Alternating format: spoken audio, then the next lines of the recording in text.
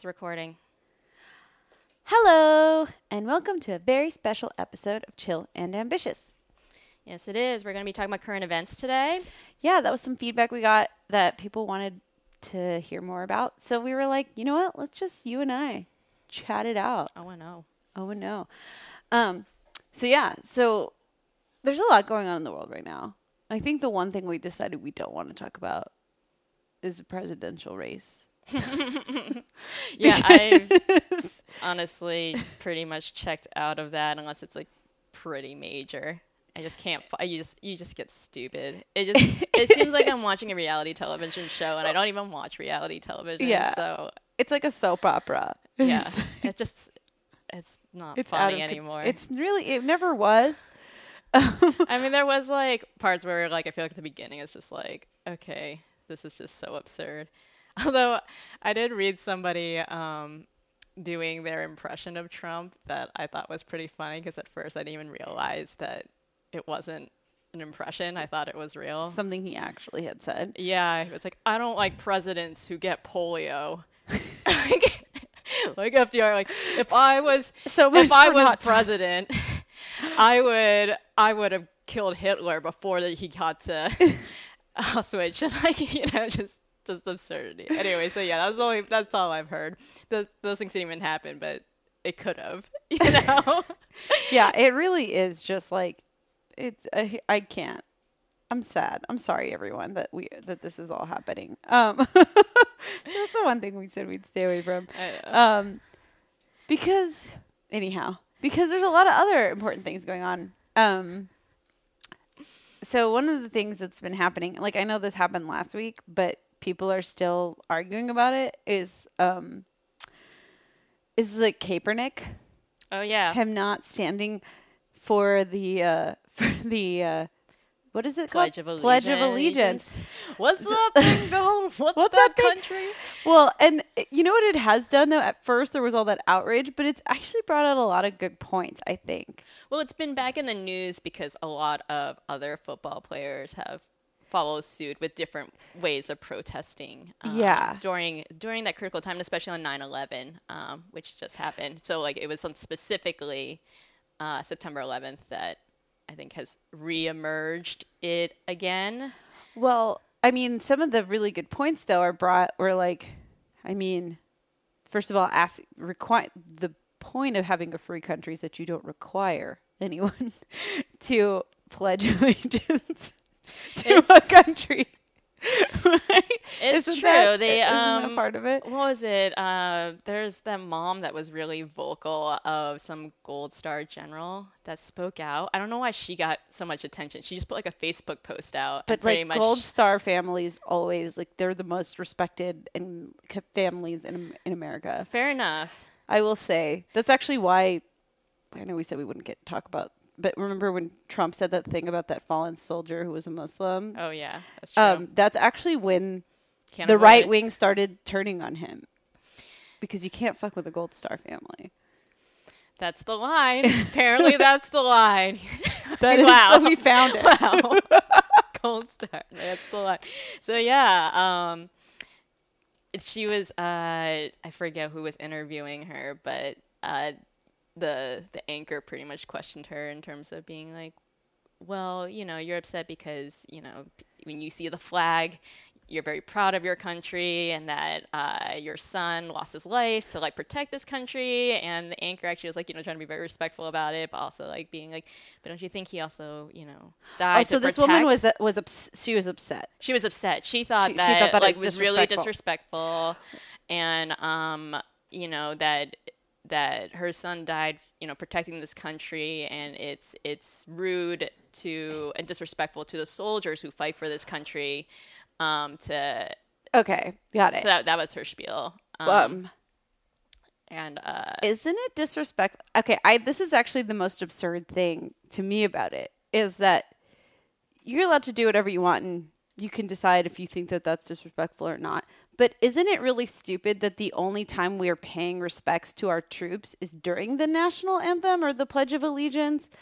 And like that's the way we show our support for troops versus what are you doing? Sorry. I was looking for her name and the video went off. Isn't it really stupid that that's the only way we think we show support? Like, what about making sure our veterans have funding for mental health or whatever, or for care after they come back to the country, or that they can find like their services for job integration? Like, that's so disrespectful. That's so much more disrespectful. Oh, and if really we think sad. that the only really time we scary. share, like the only time we show that we appreciate, like, I think soldiers. that soldiers is during the national anthem, and that to me is absurd. It's like the idea that like you took that away from them. And no, like you're not adding value to their life by standing up and putting your hand over your heart. Like you're not actually adding value to anyone's life by doing that.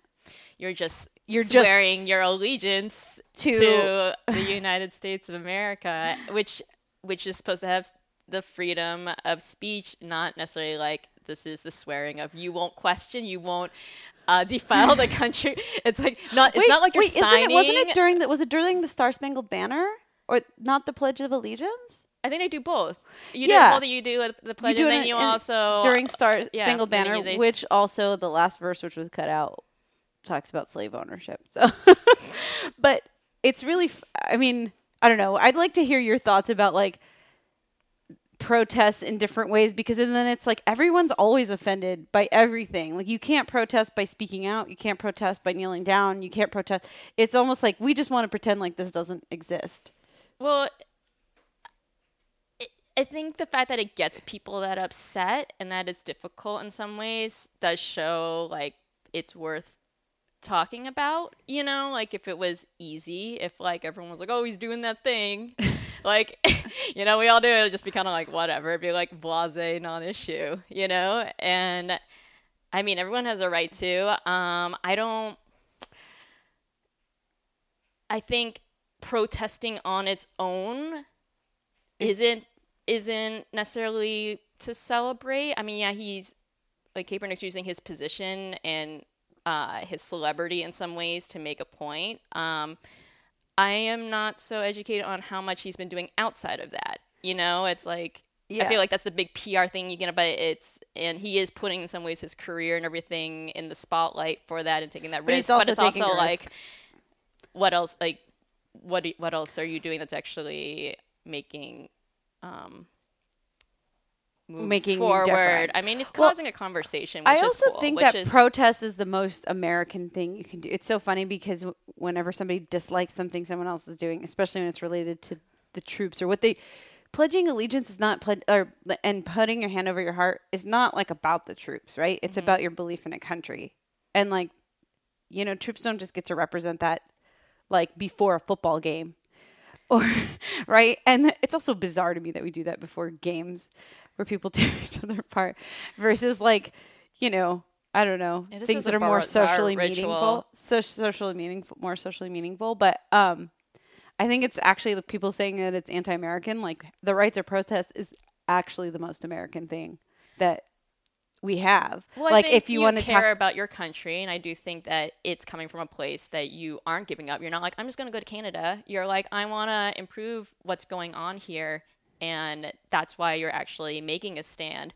My thing with protesting that I do get frustrated with, and I don't think is everyone, is I think it's the thing that it has that community aspect to it, which is cool, but like when going to visit some protests and stuff, just like how many people who are like, I don't vote.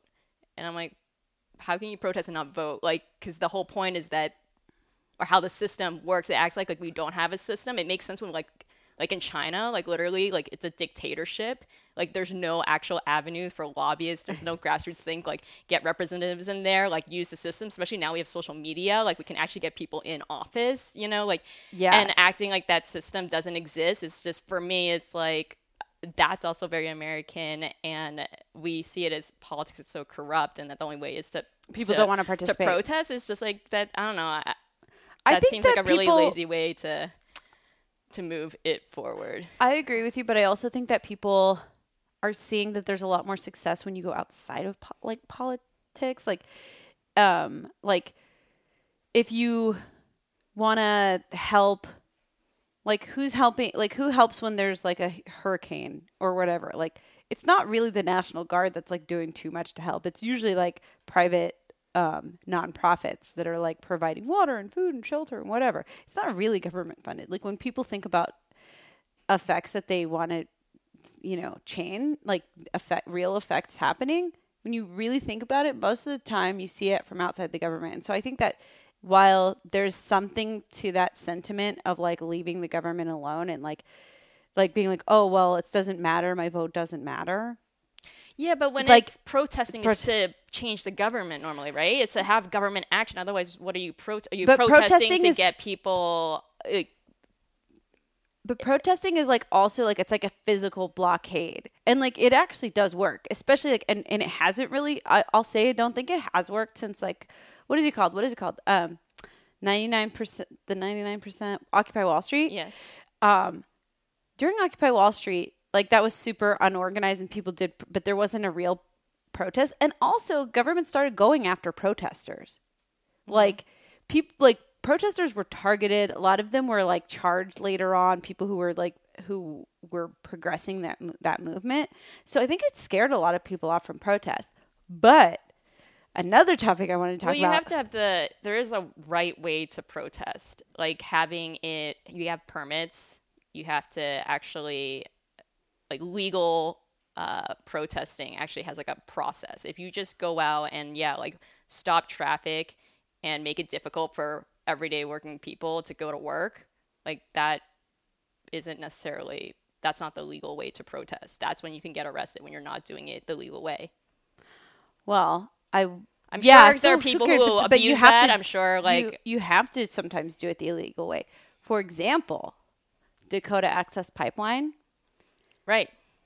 Like, okay, so this has been going on, and I actually want to say this because there's an article that's like, or a headline, I've seen it through multiple sites, that says, Obama halted the Dakota Access Pipeline, but they did halt it for a further review, like directly under the lake that they were trying to stop the building from. They also asked the building company to not build within 20 miles of that space on good faith, but that doesn't mean that they're not going to finish building it. And when you declare victory, it diminishes all that work that's gone down. But you know that what's her name, Amy Goodman from NPR, was actually charged. She's at Democracy Now. Yeah. She was charged with criminal trespassing. Yeah, I saw that. For just reporting. For reporting from there. Yeah. Like, and that's really, really dangerous. No, it's a wrong precedent. And no, that's actually, that's an example that I feel like makes sense. And especially when you don't have any rights. I mean, it was taken from eminent domain, correct? The land. I believe so. I mean, I don't think that I think part of it was that they never really, they didn't ask the tribes to weigh in on the building of it at all. And so and technically that land, because it's like Native American land and it's sacred land, it's supposed to be their land that they decide to do with, but the government was like, no, we're actually just going to do this. But people have been out there protesting. The Sioux tribe has been out there protesting for months on end. And they finally started getting some reporting, and then they hit the one person who was out there reporting live. They're like, oh wait, we're going to charge you with criminal trespassing, which sets a dangerous precedent for freedom of the press. Yeah. But that is a really good example of effective protest. I think protesting is definitely I've talked to you about this before. I just feel like everything gets so like black or white. Like, are you for protesting or against protesting? And if you like it one way, it has to be all or other. It's like for me, it's very much like how you do it. I of course that's very American that we have the right to protest. It's freedom of speech. Get that voice out there. It's just I feel like a lot of times it does get coupled with not using like other political means when it's like, oh, I want to get certain legislation passed, things that would actually be systemic, when it's like, oh, the first thing we're going to go to is just protesting and not really understanding how the system works, as well as my apprehension about a lot of people who are just like so gung-ho about protesting. Well, it is a really convoluted system we work in. And protest really does, it's a physical barrier. It's something you can't ignore. It's visual. Like, people see it. And and I know a lot of people get annoyed during protests because, like, well, if the whole thing about freedom of speech, then it's more than if you're saying then it's actually about the physicalness, it's more than freedom. It's about disrupting people's physical lives. Absolutely. And when you have like people protesting and like closing down bridges and highways, people are annoyed by it, but it's also like you have to ask yourself, well, if you really believe in this cause, are you really going to do everything in your power to make sure that that you're heard, that your voice is heard? I mean, protest is about having your voice like amplified and actually like paid attention to. I mean, and I think that people also often confuse protest with riot, riot is, Right, but I guess the part that I get, like, knowing what the laws are and going through the avenues that you can, and then that is actually legal. When people were like arrested for protesting and they were doing it illegally, like, that is part of the. But is it legally? I have a question though. That's a really blanket statement, because if you say, "Oh, people are doing it illegally," not always you're gonna have a permit to protest. Like, but then a lot of things that happen at protests by cops are technically illegal. We've all seen videos of people getting pepper sprayed and maced by the cops, or like body slammed. Like, no, that's illegal, and they should be held accountable to that for sure. I'm not saying that's okay or that the other side doesn't do illegal things. I know, but like, I'm just not sure. I'm not sure how many protests have permits. Like, I've been to some that do for sure, but like, if it's on public property is when it requires a permit. But everything is public property. And when did that law become law? I'm curious. That is part of the First Amendment. On the First Amendment, generally bars government from requiring a bars them from requiring a permit. So as long as it's on public property, then it's legal. So you don't need a permit. You only need a permit if you're going to like go into someone else's space and do that. So the majority of protesting is legal. Such non-permitted protests might involve speeches, press conferences, signs, march, da-da-da. So then that argument doesn't really hold water, because most protest is held like on public streets and in parks, or that's public space. The protesters gather in response to breaking news. The First Amendment requires an exception from the ordinary deadlines in the government permit process. Hold on, so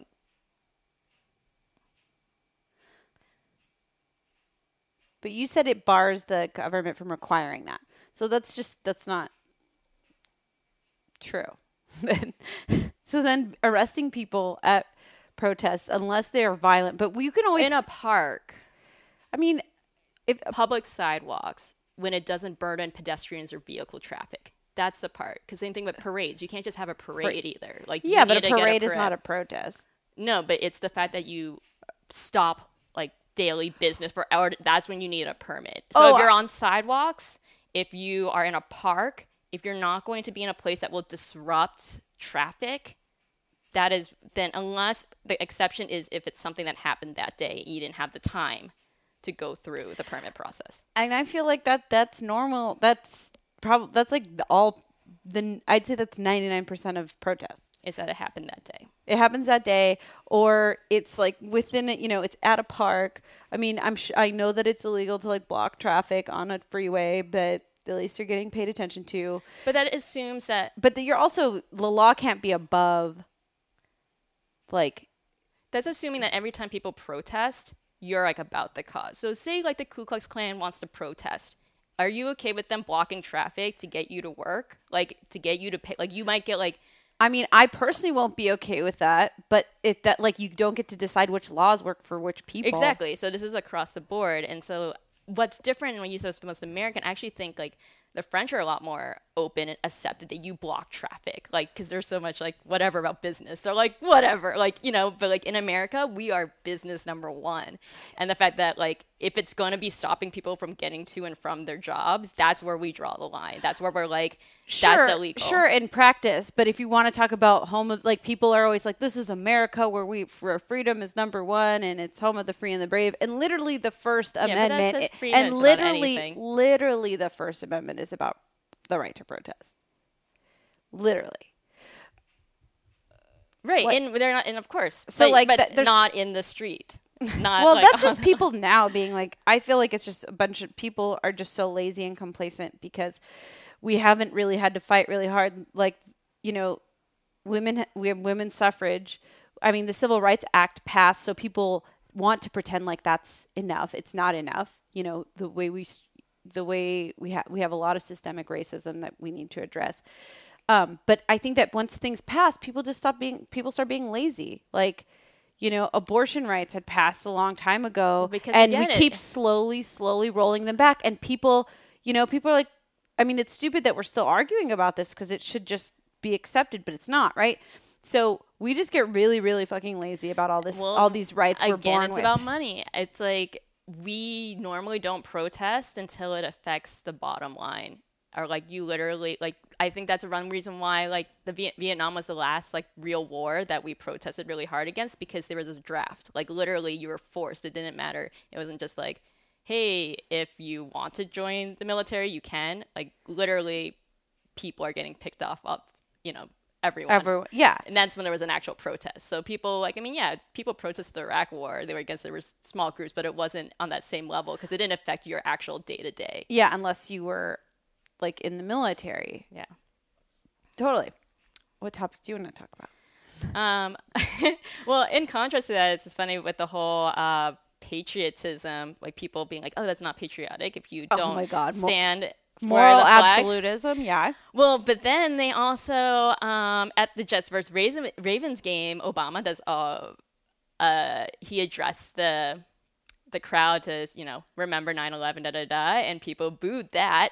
And it's the same people who are like, that's un-American. Yeah. So like, I guess for them, they're going to make that same argument, you know, like, I love this country, and Obama, I think, is putting our country, like, they probably it's garbage, and like, so they are okay with literally booing, not even just like not sitting down, like being vocally, I'm so over people's opinions, and like more like literally everyone, this moral absolutism is like gone too far, where people just can't let two things exist in the same space. Like, you don't have to like somebody to respect them and to show them respect, you know? And you don't have to like that shit drives me fucking crazy. Like, George Bush was the worst president in the world, in my opinion. Well, actually, Dick Cheney was the worst president in the world, in my opinion. AKA Dick Cheney. But, people who disliked him still showed him respect. Like, it's crazy to me that people would will for someone to fail. Like, if your president and your government fails, you fail. Yeah. And it's bizarre to me that people are so aggressive. I think it's really rooted in racism and also in fear of like our economics. And I think that always spurs more racism. Absolutely. And intolerance. But it's ultimately racism that they feel like they can do that. Oh, they feel like they can be more outspoken about it, but I think that it comes from a place of feeling like you're superior to someone. Like, you could be like the poor white, right? Poor whites feel still superior somehow to Obama. Do you know what I mean? Who's like, and they relate to people they relate to white elitists who are in power, but they're not helping them. But they still feel like an elevated sense of relation, you know? I think it's about how people view themselves. Well, I actually have this talk about absolutism. I feel like this is the most common conversation I've had with so many people about when it comes to just anything, but of course it's related to race. And if I say that I think that we really need to make more systemic change to like reform prisons and the police system and things like that, I oftentimes get an immediate like, it's ultimately down to racism that like, even if we change those things, that there's still going to be racial problems. And I'm like, yeah, I know that. But I can also think that we have like things to fix systemically. And then on the other end, if I'm like, hey, like, okay, racism exists and that people will be like, oh, well, really, it's a systemic problem. And I'm like, no, I completely agree with both of these things. I actually, so on my OkCupid, I have on my requirements of like, or was it message me if? And I have message me if you recognize that we're all racist, sexist, genders, whatever. I have like this whole thing, and that the only way to push through that is to acknowledge it and acknowledge that we have these biases. And I think someone took the fact that I said the only way to push through this as if that will solve all racial problems. So his immediate thing back was like, I love blah, blah, blah, and I, seem to respect a lot of your opinions, but I just can't get down with that, and that I really think systemic change will really change. And I'm like, no, like, you're an idiot. Yeah, like, that has nothing to do with, for me, like, I say message me if, because, like, I could never talk about politics with you, but if you don't recognize that part, being an Asian woman, like, stereotypes will come out. If you aren't critically thinking about these things, like, we are raised in a like biased society, and like if you aren't, you're going to be. And so like I don't even be, because I'm actually honestly with the politics, like I'm not an ideologist at all. Like for me, it's about solutions. Like I think sometimes like if you subscribe to one and you apply it to everything, like you're gonna miss something. So like Absolutely. For me, I'm not like, oh, like it's only this and da da da. And yeah, so I feel like that's a I've had that on either side. It's always just like, oh, if you think this, then you're anti that. And it's like, no, I just didn't feel like saying the other thing in the same sentence because it's not relevant. I think that the problem, empathy, a lack of empathy is the general problem. And like, even when I was saying like what I think is that like poor white racists still, everyone's kind of racist and nobody wants to be called a bad word.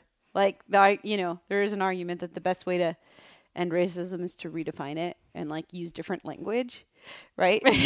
Because when you have like an inherently bad association with one word and you call people that, they're never going to accept that and say like, hey, yeah, I am a racist. Like, you're calling me a bad person is essentially what's happening. And they're feeling attacked. And honestly, to be fair, if you want to be legit about what racism means, I'm actually probably using it incorrectly. It's been used to be to mean racial bias, but technically it's actually about the systemic racism. So like technically a black person couldn't be racist to a white person, but actually because white people are in power. Okay, so you're talking so like actually technically I'm using it wrong because that's actually racism is usually applied to systems, and we use it kind of blanketly as bigotry and racial bias. So if you really want to get into it about are we using the right word? Yeah, and then it also just comes from a lack of exposure to people other than yourself. And so then the other becomes terrifying. Right. And that's actually the fact that you said that. I had a friend with that same conversation where he was really emphasizing that it was a systemic problem. And then I had to point out, like, as I completely agree, but I also want to reinforce that we still have to manage racism. And it's funny I use the word manage because his thing was like, we're always going to have racial biases. Like it is programmed in the way that we're always like friend or foe, that our brains are wired to make quick judgments. Yeah, but we can actively work to be more conscious of them and to adjust for them. And it's funny because he's someone who's actually very psychological. Like he understands a lot of psychology. And I was like, and I just started replacing racism with cognitive bias. And he was like, actually, now that you take that away, he could see like, oh yeah, we manage that stuff all the time, like totally. We totally reward and punish different sorts of behaviors in our society. And and that's sort of just obviously calling it like cognitive racial bias. He was like, oh yeah, we manage that sort of stuff all the time, I want to say there is a really good, I love Chelsea Handler. I love her. And she has that show on Netflix. It's a new show that's basically supposed to be like a late night talk show that's 3 days a week on Netflix called Chelsea. And not to be confused with Chelsea Does, which is also really good. And I highly recommend watching the episode about racism on Chelsea Does. But Chelsea, her show's been really evolving. And there was this, she kind of like does different things where she'll interview people. Sometimes she'll have people over for a dinner party at her house. Mm-hmm. And she did one that was called dinner party, The State of Politics. Yeah. Good. Recording. It's called the dinner party, The State of Politics, and she had people over at her house for dinner, and she had Black Republicans, she had a white gay lesbian, a white lesbian who's trying to get, who would like the Republican Party to accept, like, you know, be more open to homosexuality. Okay. And I think a political reporter. And she literally, it was a really wonderful conversation because everyone in the room had a real understanding of how politics works in a different way than like, and they all actually agreed with each other, even though they had different like bias. And it was really cool because like I learned so much from watching it. What was the topic? It was the state of politics. Okay. But they were just talking about how do we, you know, how our associations as like, they talked a lot about our presidential nominees right now, but just like how they disagree with a lot of the politics in their party, but like they all got along, like to have, you know, Democrats and Republicans and whatever sitting down, having an honest conversation about it without anybody getting angry or like. Was that normal for them? Or was it supposed to be like a? I feel like it was normal for them because they understood on a different level.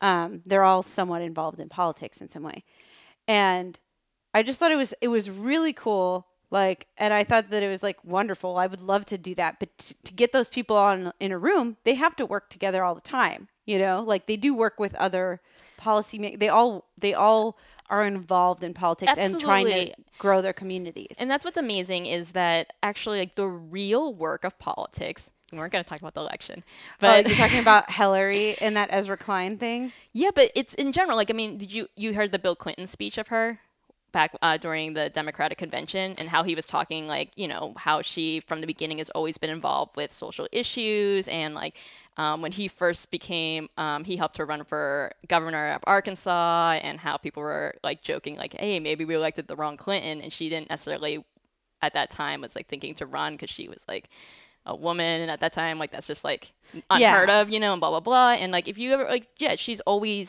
been always someone who actually like does the work. And it's like who proposes law and it's why like Planned Parenthood supports her and didn't support Bernie, you know, because she works with organizations. If they have a concern, like she is really about like, how do we help you get that done?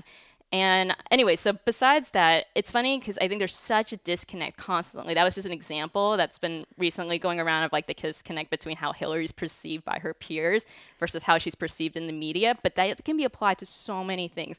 Actually, Ezra Klein does another, actually, I guess that's kind of a theme probably for them, on one of his podcasts interviewing a lobbyist and talking about the Obamacare bill and asking him what was like the most notable part of the health of Obamacare. And it was something I can't even remember because it was just so like the most contested part was about how much like certain hospitals were going to be paid for da-da-da. It was something that just like wasn't headline worthy. It just was such a snooze fest. And that actually was the reality of what people really cared about in terms of lobbying and what was being debated there. And like there's just such a disconnect because it doesn't get clicks. It doesn't get the advertisers. So then they start attacking the bill as like being socialist policy and that gets headlines. And then it's emotional. Also just tagging socialist policy as something that's inherently bad.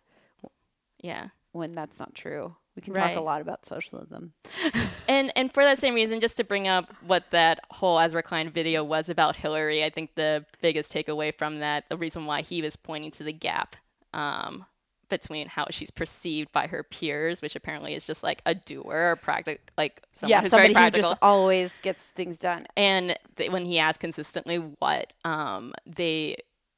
her peers admired about her, and was that she was a really good listener, you know, and that she really made people feel heard. And not only did she make them feel heard, the next day she would actually come up with a solution and actual practical things and make it happen.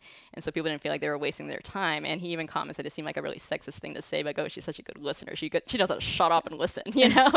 And I was like, but it's actually like that's consistently across the board. And he was like, and that sort of leadership doesn't convey in the way we do, like how we how the loudest voice is the most important voice always. Like how even though how the candidates what do you call it, campaigning isn't based off of like, wow, you can really tell what a good listener she is from her speech. It's like, no, like actually Chelsea, she interviewed in that one episode, the dinner party state of politics. She interviews David Axelrod, and she also interviews him in other episodes. And I don't remember which one it was in, but he says that like they talk about how he worked with Obama after working with the Clintons and like how that kind of created a chasm.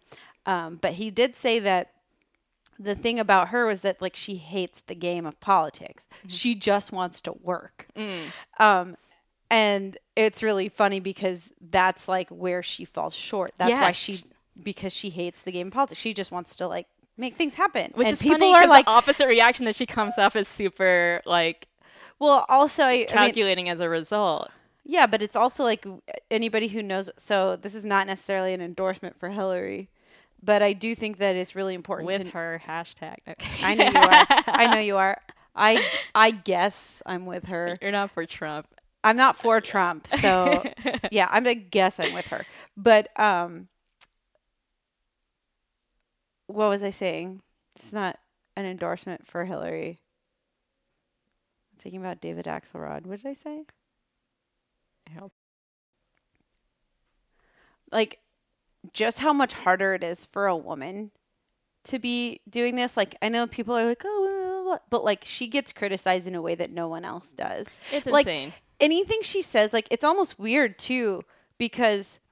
And then you have the extreme of Trump. Sorry, yeah, I'm sorry. I'll let you speak. Yeah, it's true. Exactly, because he can literally say like a bajillion. Like he's probably said, I don't even know how many thousands of untrue things. He opens his mouth. Yeah, he opens his mouth, and it's just everything that comes out is a lie, or is a very skewered version of the truth, and he doesn't get held to the same standards as she does. If for her, she has to know like what happened on what day and like what she said. Like she's always scrutinized for the same few things over and over, like the emails, the Benghazi, like, and I'm not going to argue about whether or not she should be, she should be scrutinized for them, but people don't let it go. No one will let her let it go.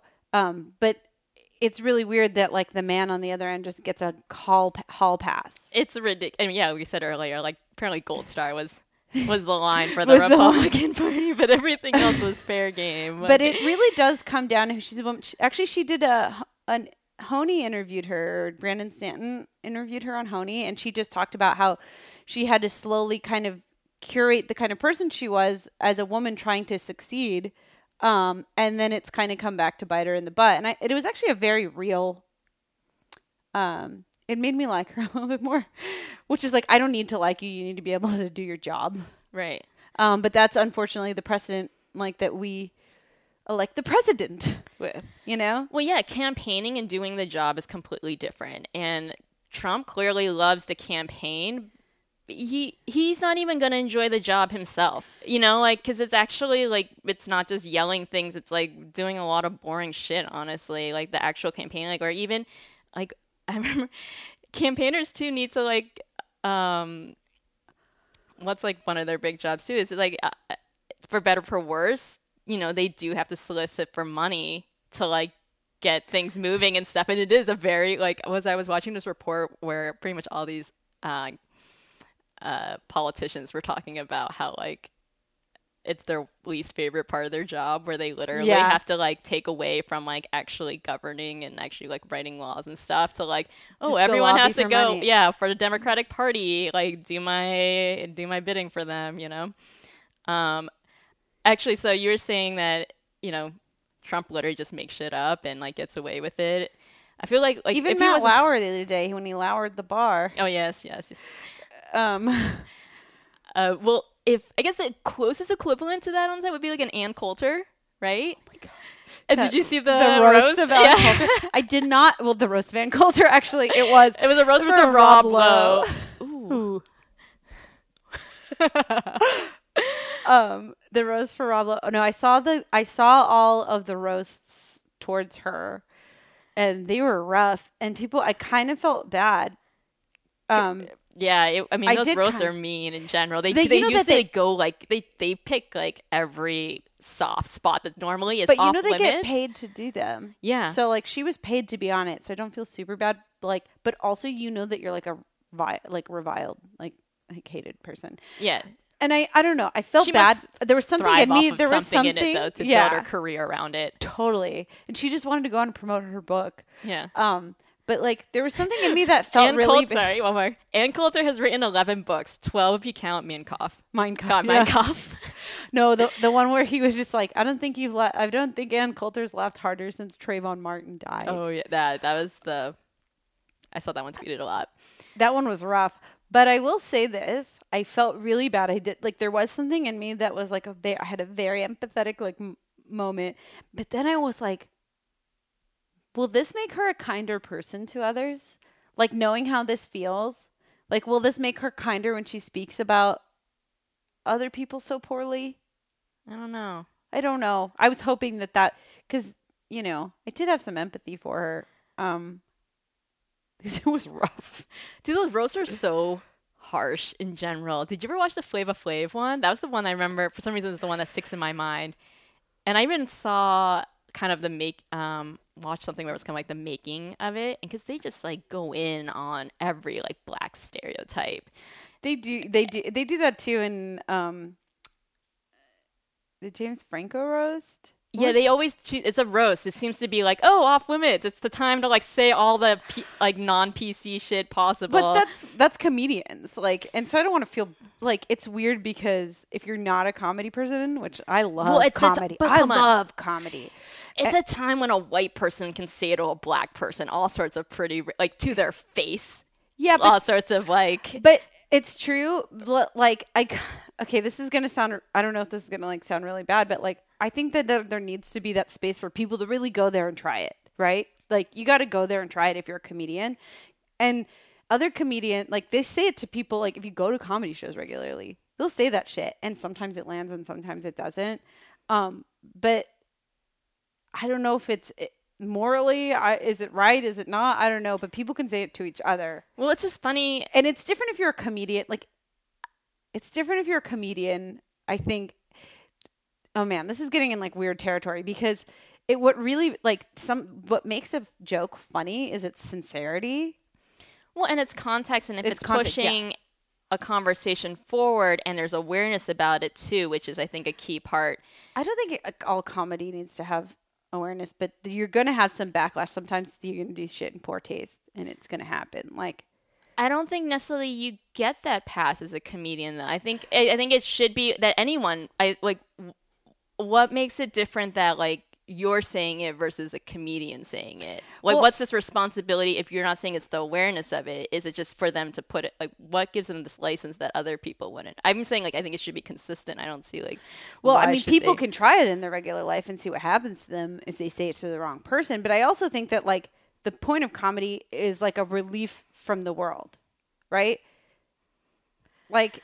And I guess you can just choose not to look at certain comedy if you don't want to. Yeah, and like I've definitely been to comedy shows where I fucking laughed my ass off, and like I saw a bunch of really offended people leave. It was like,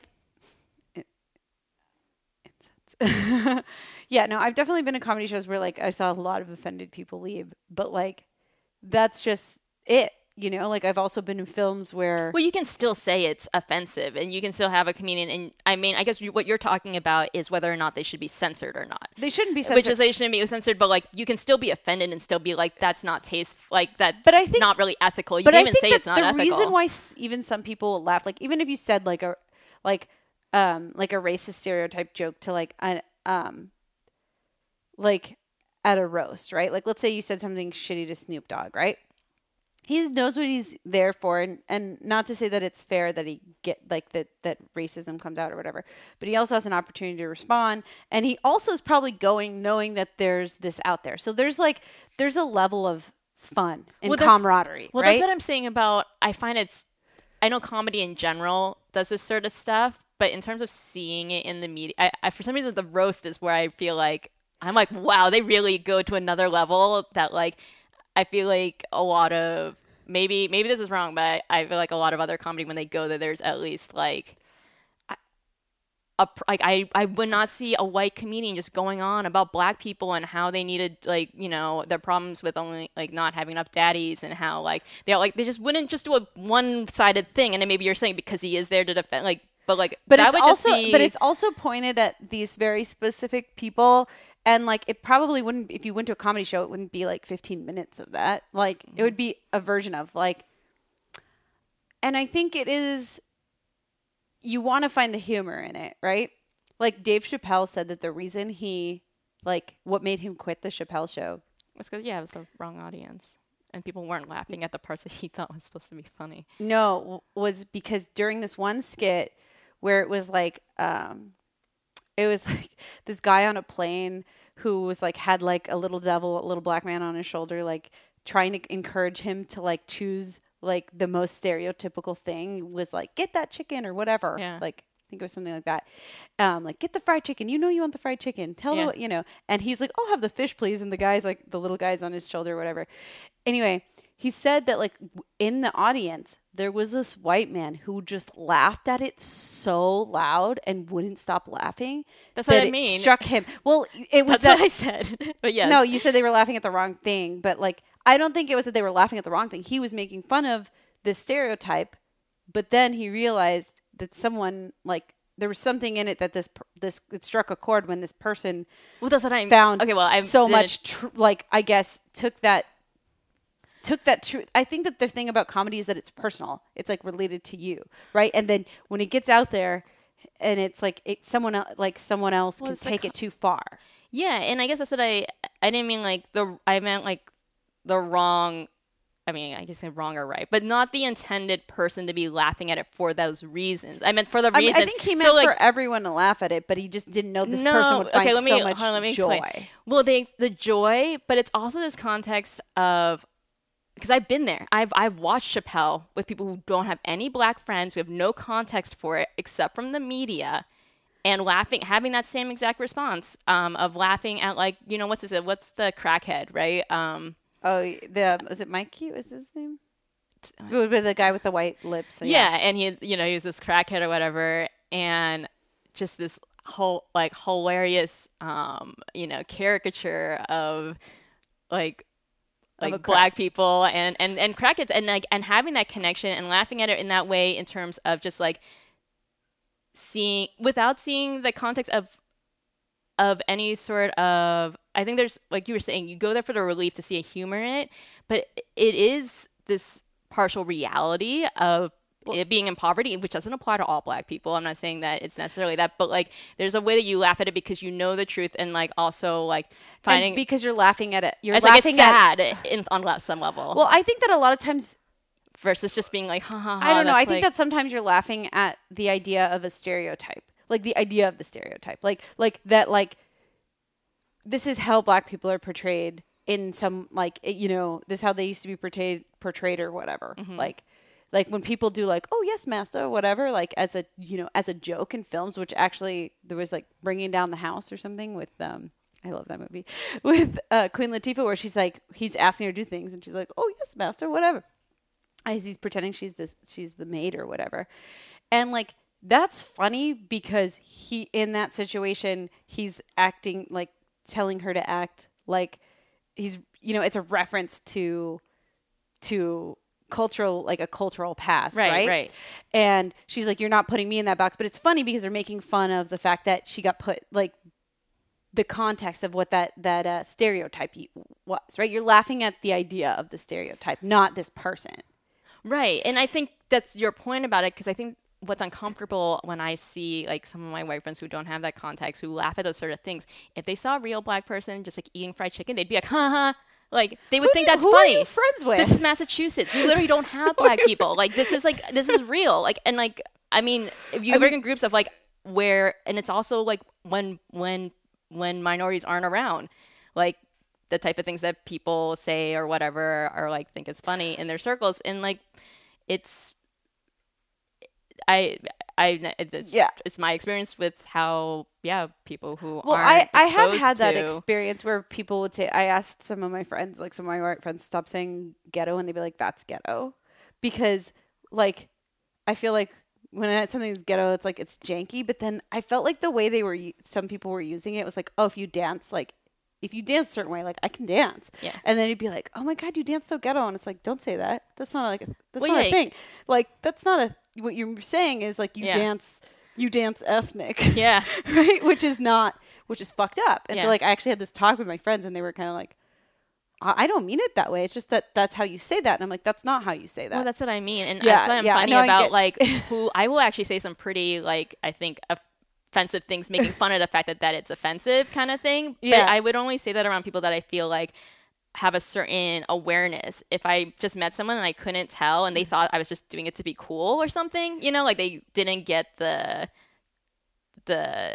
satire in it in some ways, like I wouldn't feel comfortable doing that. No, I get that. No, I get that. And I think that's why comedy, it's walking a tightrope. And I actually think that's why it's important. There's some people I think that genuinely aren't funny. Like, I don't think Daniel Tosh is funny he's at all. terrible. I hate him. And is like so like the thing that makes the joke funny is that it's rooted in some truth, but then there's also some, like, there needs to be some relationship to it. Right? Like that there's some sincerity that comes from people. Well, right, yeah. From the delivery. And I mean, I don't think you should censor comedy, but you're definitely going to sometimes offend people. And like actually a lot of comedians now, they won't even let you have a phone out because like it can get people in a lot of trouble. They have to try things to know if they work. Like a lot of jokes is like you just finesse them in the right way. Totally. Yeah. I mean, I totally believe in freedom of speech. Here we go again, and I don't think we should be censored. And this is another one where I think it's so black and white about everything. Where, like being politically correct has been, I think, very controversial. And actually, honestly, the phrase sounds politically correct. It does sound like censorship, where like you can only say things that are according to certain rules. But when really the real issue is about making people feel safe and respected and included, and when people talk about political correctness and whether it should be, people talk about censorship immediately. But I feel like you can have that conversation where, like, yeah, let's promote freedom of speech. Let's promote a conversation. Let's promote, like, pushing this dialogue forward. Because if you do just censor people, it doesn't push the conversation forward. And, like, coming from, I guess what I'm usually thinking about this is, like, I went to a liberal arts school. So it's a private institution. They can set up whatever rules they want. And so there would be examples that are definitely that weren't inclusive. Like, for example, a lot of theme parties. So there was like a Pimps and Hoes party. And there's these, which technically may not be offensive, but can go on a slippery slope when literally people were dressing up in blackface and then pretending Never. that, yeah. So that's already bad too, but then also thinking like, oh, you gotta be black to be a pimp and a hoe. Like, no, like, and just pretty much playing off what they've seen in hip hop and just so like ignorant of the context, because they're mostly people from the Midwest who don't know what it's wanting coming from. to be included, and like it's so bizarre that in our inclusiveness we end up like alienating people because Right, so they think they're just being cool and funny, and they want to be like Snoop Dogg or whatever, and then it ends up being really offensive. So that actually is an opportunity for a conversation, and I actually think for people to have, because at the same time, you can't blame someone who's only grown up in the Midwest, never had any black people, who have like a specific thing. Like they need to be educated, and they should also see like why that's offensive and have some new relationships with people with other perspectives. And that actually will be more constructive than just being like, okay, now you're suspended for a month and not knowing why. Oh, they used to just suspend people for doing. And like I think that's what people think of when they think of political correctness. Is like, oh, like what, you want to censor people now so they can't say anything, and they're going to be penalized for like just speaking their mind. Like, and I don't think that's necessarily constructive either. Like, and I also think that the idea of sometimes of people trying to be super politically correct feels like almost like that people then get to own whole conversations that aren't even about them. Yes.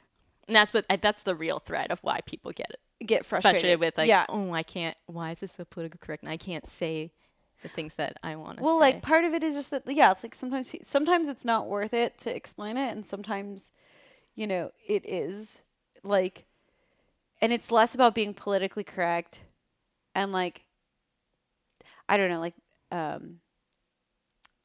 don't know if I should tell the story, but I was with someone who was visiting from out of the country. She's from another country.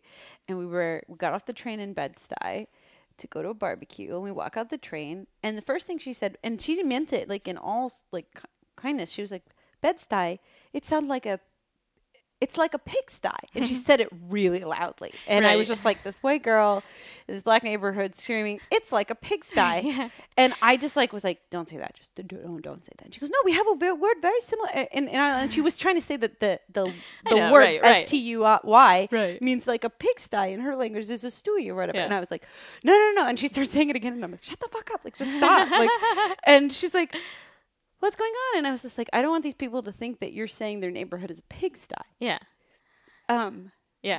And you know, like, because she obviously doesn't like she didn't even know really what Bed-Stuy was about even. Yeah. And so then I was just like, there's just like a lot of racial tension, and also like you're like, and first of all, it's rude. It would just be rude for anybody to hear that. But then you're also like the one white person. And it's a real thing. Like you're the one white person on this block right now. Like, it's a real thing too. Like, how many people have I met that especially moved to New York? They come from wherever, and then when you ask them where they live, they have, especially, I don't know, maybe because I work in fashion, I feel like I've met some of these fashion people who are like, oh, I still live in Brooklyn, and there's this whole like, you know, and there's this whole like, oh, I hate this neighborhood. It's not as cool as this neighborhood. Like, someday I'll make more money to like, and it's just like shitting on this neighborhood where people live, that people grew up, and there's history there, and just like, it's not, not their hipster idea or whatever their fashion idea of what they wanted from the TVs and movies, and then just shitting on this neighbor. It just makes me so mad. And then I was just explaining to her like gentrification is a huge issue in Brooklyn, and like I, you know, just like there's this. I just don't want somebody to think that that's what you're saying about their neighborhood, even though that's not what you're saying. Right. But well, yeah. Anyway. Welcome to our hood. Brain. Yeah. Our brain hood. This is I guess this was fun. This is what we fun. Normally This is normally what we do for like 2 hours before we even record. It's true. We go back and forth about our various different experiences and opinions about life and what's going on. Yeah. And we heard some feedback that people wanted to hear more, so we said we would try it. We'll try it. So yeah, let us know what you think. And yeah. You can follow us on all the social medias at Chill Ambitious. And also check out our website, chillandambitious.com. And yeah, please let us know what you think. If you think, you know, if you agreed with us, you didn't agree with us, and if you are interested in hearing more of our opinions. Yeah. Anyhow, she's O. I'm no. Oh wait, should we do like a question you didn't know was relevant or any of that? Or should we do like a Rita? Oh, okay, yeah, we can do. Actually, so we don't have like a review this week, but we did hear. Well, yeah, do your victories. Yeah, let's talk about it. Okay, so yeah. So instead of a review this week, we're going to do victories. So it's the victories of our review. Actually, I had someone reach out to me and said that they wanted to have 2 of our guests from San Francisco come in and talk to their high school class. Of our Life Innovators. Of our Life Innovators. Because they listened to our podcast. And then they liked 2 of them and thought that they would be really inspiring to bring into their classes. So she's gonna have them come in and do and speak there. There's even a stipend, I believe. And then we actually also heard from Mina McQueen, our dominatrix. Check out that episode if you haven't yet. It's a really popular Kink episode. and Consciousness. And yeah, she ended up getting what she said was a really great client through listening to her episode and reached out, and she said that this person was a very good client. And yeah, and if you listen to the episode, you'll hear how she's actually really choosy about clients. So it's not like, oh, like you found it's hard to find a good match. She pretty much only fucks with clients that she would fuck with otherwise if she wasn't getting paid. So just like, ooh, a good client. Yeah. So that was exciting. We had a lot of victories this week, which were great to hear. Yeah. So let us know what you thought. All the social medias at Chill Ambitious and chillandambitious.com. I'm I'm O. No, and we love you. Bye-bye.